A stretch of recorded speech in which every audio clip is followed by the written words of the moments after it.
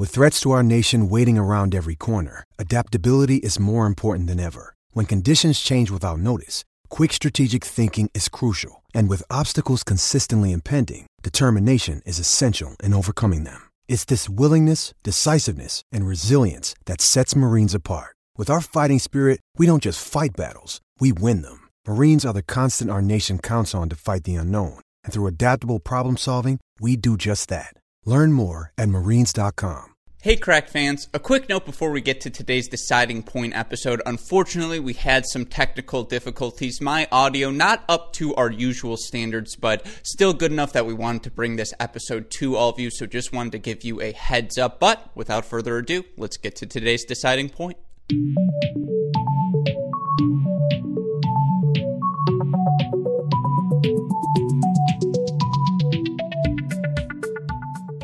Welcome to the Deciding Point, our Cracked Racquets breakdown of all the action going on throughout the tennis world. The 2021 season officially heating up, our first events of the year officially in the book, and of course the Australian Open looming over every discussion right now going on throughout the tennis world. Joining me to break down week number one, to talk a little bit about the mayhem in Australia. You know him as our Cracked Racquets Do Everything forefather of the forehand slice, undefeated Missouri high school tennis coach. It's James Foster McDonald. Jamie, how are you doing after week one of the professional tennis season?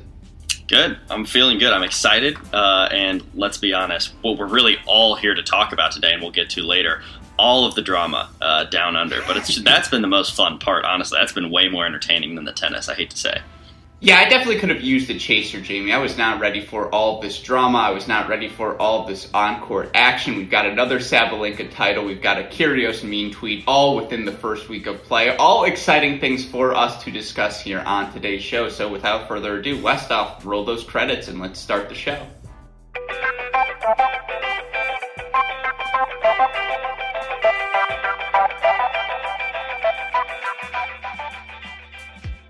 Okay, Jamie, so before we get to all of the off-court drama in Australia, let's start with our first week of results. And of course, we talked about this a little bit last week, but the WTA event in Abu Dhabi, the two ATP tournaments in Antalya and Delray Beach coming to an end. It was Aryna Sabalenka winning the first women's event as the season. Let's start there. She captures a straight set final over Veronika Kudermetova. Looked so good all week long. Your thoughts on Sabalenka and then your other takeaways from the first WTA event of the season? Sure. I mean, look, should we be surprised at this point? Sabalenka is absolutely on a tear right now. She ended 2020 with so much momentum, really promising for us, right, as fans to see her carry that through and start out 2021 in such good fashion. So she's looking phenomenal, and obviously as she continues this incredible run, we're going to be expecting more and more from her. And for me, the big takeaway, specific to this tournament, but also to her, is where does that leave her for 2021 with the field, right? I mean, COVID has put a lot of halts, so to speak, on tournaments, so you're not getting everybody in the top 10 WTA side playing everything, but I'm really interested to see how she's going to fare. Obviously, she's done a great job capturing these titles, beating people she's supposed to beat. How is that going to look when she's really in the mix with all of the top 10 players? Can she sustain this excellence? That's my biggest question now.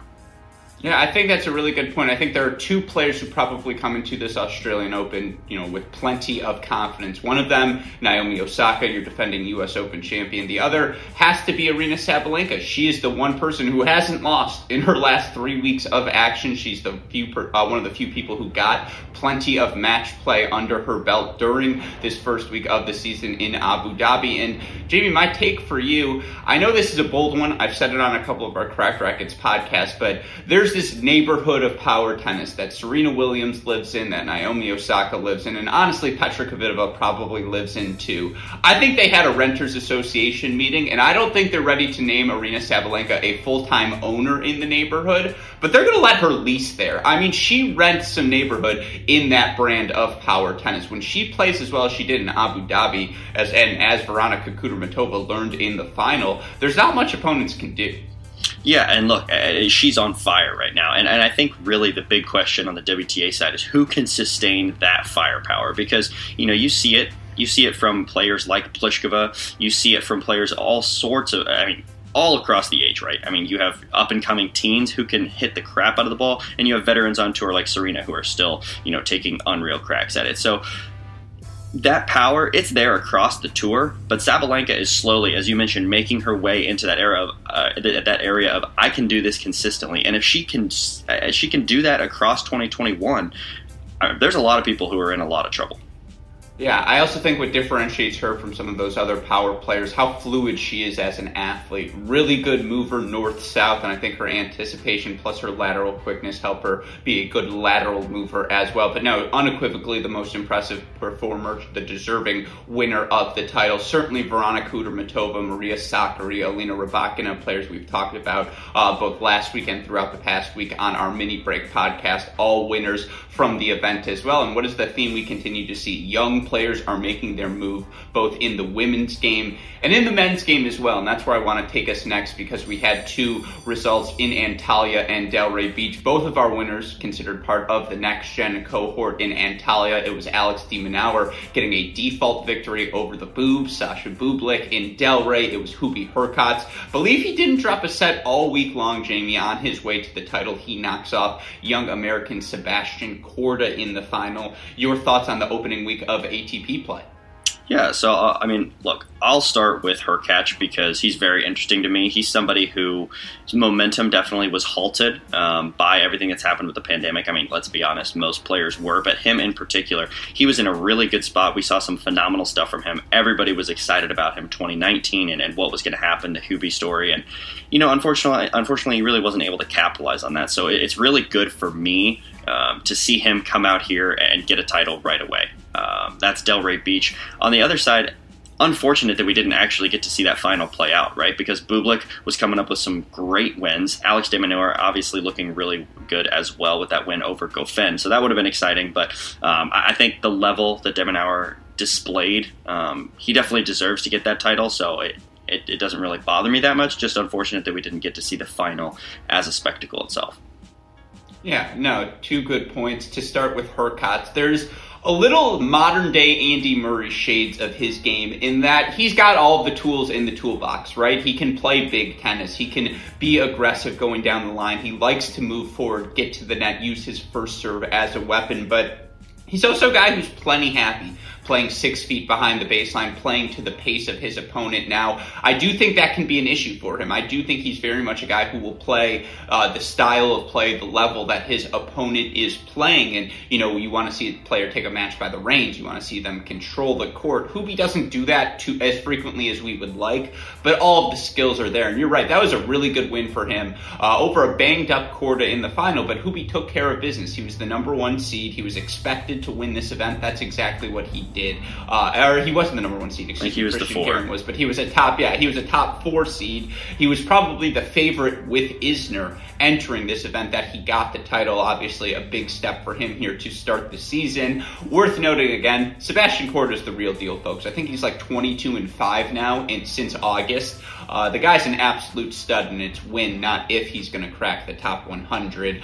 In terms of Antalya, I think it's worth noting for Alex de Minaur. Quarterfinalist last year at the U.S. Open, made that final, was it in Sofia, I want to say, before he lost to Ugo Humbert at the end of the year. Now he comes to Antalya, gets a title to start his season, 3-set win over David Goffin, I believe, in the semifinals. Alex de Minaur is the real deal, folks, particularly on hard courts. Is this the year we see him make the jump to the top 15, top 10? Honestly, maybe, because I think he's that good on a hard court now, Jamie. I think if it's a hard court event, Masters, 500s, honestly, maybe even a Grand Slam, depending on the draw, pencil him into the round of 16, maybe even the quarterfinals or further at this point. Yeah, I mean, he's going to be able to make these deep runs. He just is. He's that talented. His movement is just A+. Now, you're still going to have times where he runs into somebody who just does the job that much better, right? A power hitter who's just on fire. de Minaur might not be able to stop him on a certain day, right? And the fact is, to make a run in a huge tournament, you have to kind of get lucky and not run into somebody who's on fire like that. So that's something that, it might be sort of out of his control, so to speak. But anytime there's a hardcore tournament, he is absolutely a contender for it. That's why we would have really liked to watch Sasha Bublik play against him. The big serve, the weapons, how would De Minaur have held up, of course. Also worth noting, in Antalya, we saw Matteo Berrettini knocked out early, I want to say 6-6. He lost to Bublik, I believe, if memory serves me correct. And, again, he was a guy who, after having such an incredible 2019, making the year-end finals, we want to see how real that was moving into 2021 now that we should have a relatively more normal slate of events. So just a little thing to keep in note. But of course, the thing all of us are looking forward to, the first Grand Slam of the 2021 season. And I'll tell you what, it seems like that event is going to go down, but there will be plenty of more drama on the pathway to the start of the 2021 Australian Open. That's what I want to talk about here down the home stretch today, Jamie, because we have learned lots of information, lots of drama unfolding over the past week in Australia. Here's where we are at right now, Jamie. Somewhere between 72 and 107 people currently in full quarantine conditions in Australia. What that means. The Australian Open had negotiated with the government of Australia to allow these players, while quarantining after they arrived from across the globe, as we mentioned, or as we have mentioned, I should say, to come play this Australian Open event. Now, the waiver, the exemptions made was they are going to be allowed 5 hours a day outdoors to practice on the court, to work out in the gym, etc., as long as they continue to test negative. As those tests continue to be negative, they were going to be afforded more and more time outside. That's no longer the case for these players, as 5 different flights that arrived in Australia, Jamie, had someone test positive for COVID upon arrival. The result being that these players, again, now in a full quarantine, not allowed to leave their rooms for the next 2 weeks. And Jamie, on social media, we have already seen so much quarantine content. These players practicing in their rooms, doing conditioning in their rooms, eagerly waiting to get outside of their room, sharing the food they're eating, sharing the activities they're doing, all of the above. Let's just start here. Your reaction to the first week of drama we've seen unfold in Australia. Yeah, well, first of all, it's kind of like it sends me back to early quarantine days, right? Where you get all of this random content that you don't know what to do with. But now it's a little different because they're all occupying a very similar space geographically, except they're just not interacting with one another. So it's a weird thing. It's been enjoyable seeing all the different creative things people are doing, hitting off of mattresses, putting random lines of tape on the ground, doing conditioning things. I mean, look, it's not ideal for anybody, but at this point, are we surprised that things went awry in Australia? I mean, come on.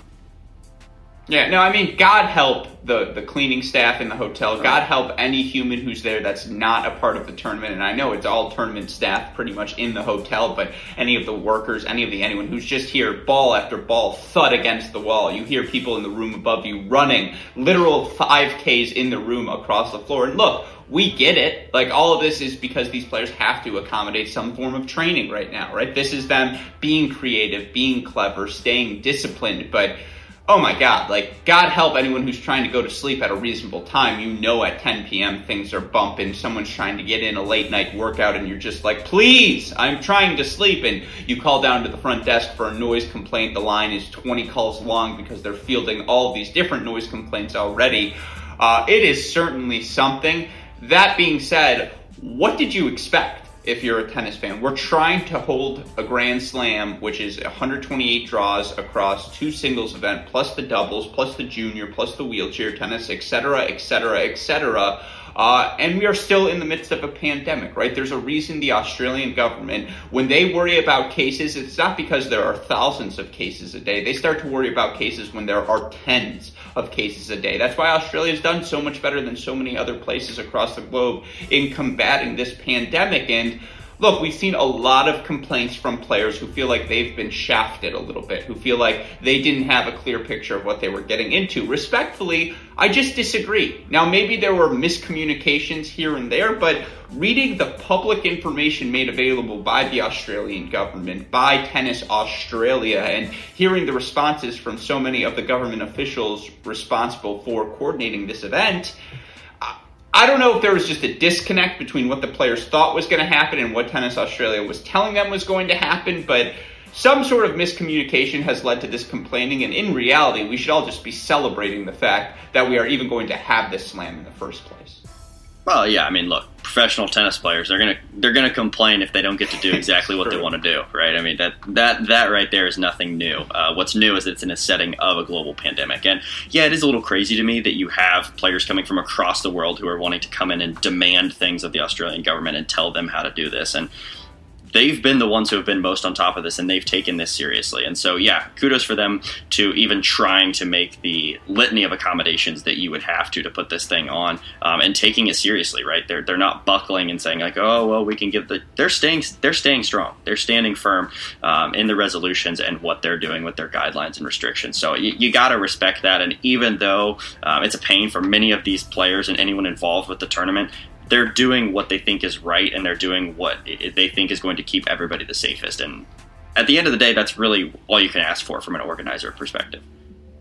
Yeah, and look, Novak Djokovic has received a lot of criticism for sending a letter to Craig Tiley asking for some accommodations for the players, and there's been some bad looks, right? The special Adelaide hotel for all the top players in the world that is a little bit more accommodating than the standard hotel for most of the players in Melbourne, but again, Novak Djokovic just trying, speaking on for the sentiments, a lot of players are feeling he's just the face of those sentiments so frequently. But again, yeah, B, we want these players to stay safe, stay healthy. What all of these positive tests are showing is that the testing works. This was always going to be the case anytime a sport has come back, and it's not surprised to see tennis face these problems. Now, where tennis gets a little bit under the gun is they're in a time crunch, right? They can't afford to push the start date of the Australian Open back to accommodate for everyone. They need to get rocking and rolling right away so that, the South American swing, Acapulco, Rotterdam, all of those things can get started on time. My question to you, Jamie, how do you think the play is going to suffer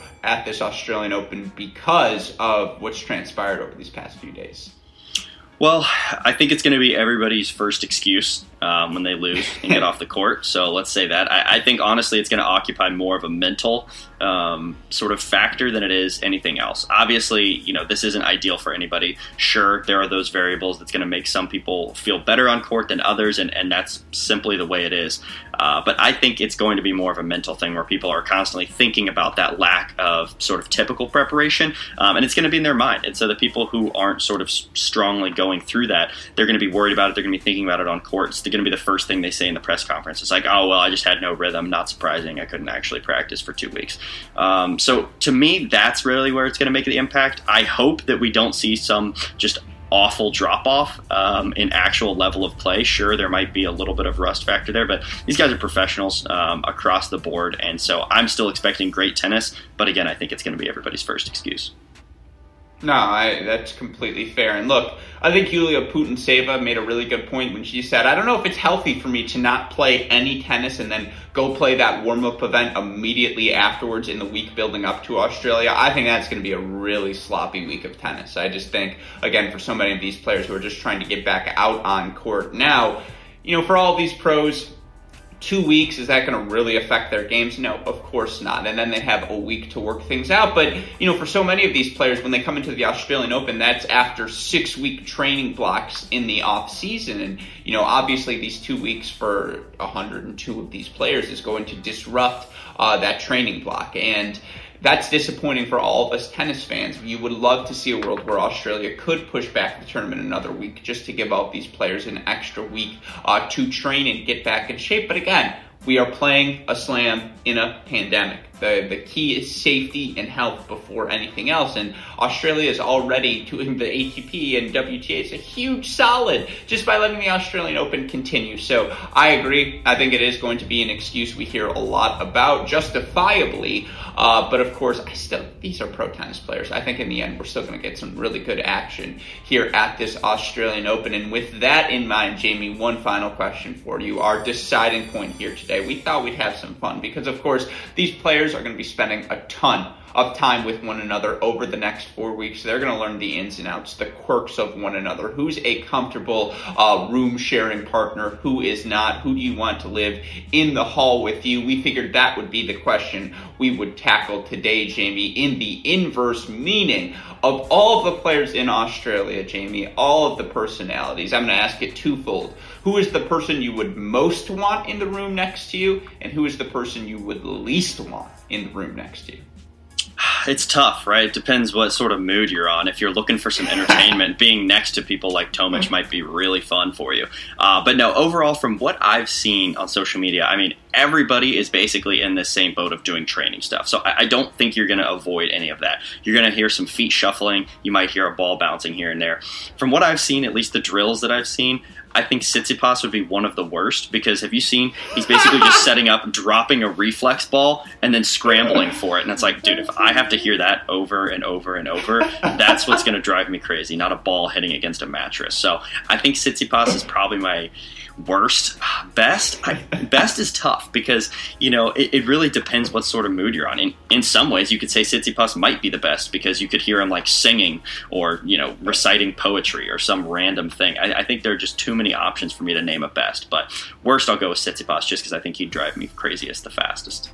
No, I think that's a really good point. A week in, maybe 4 days in, the guitar is coming out. We're going to be messing with GarageBand. There will be some independent vlogging or podcasting, whatever it may be.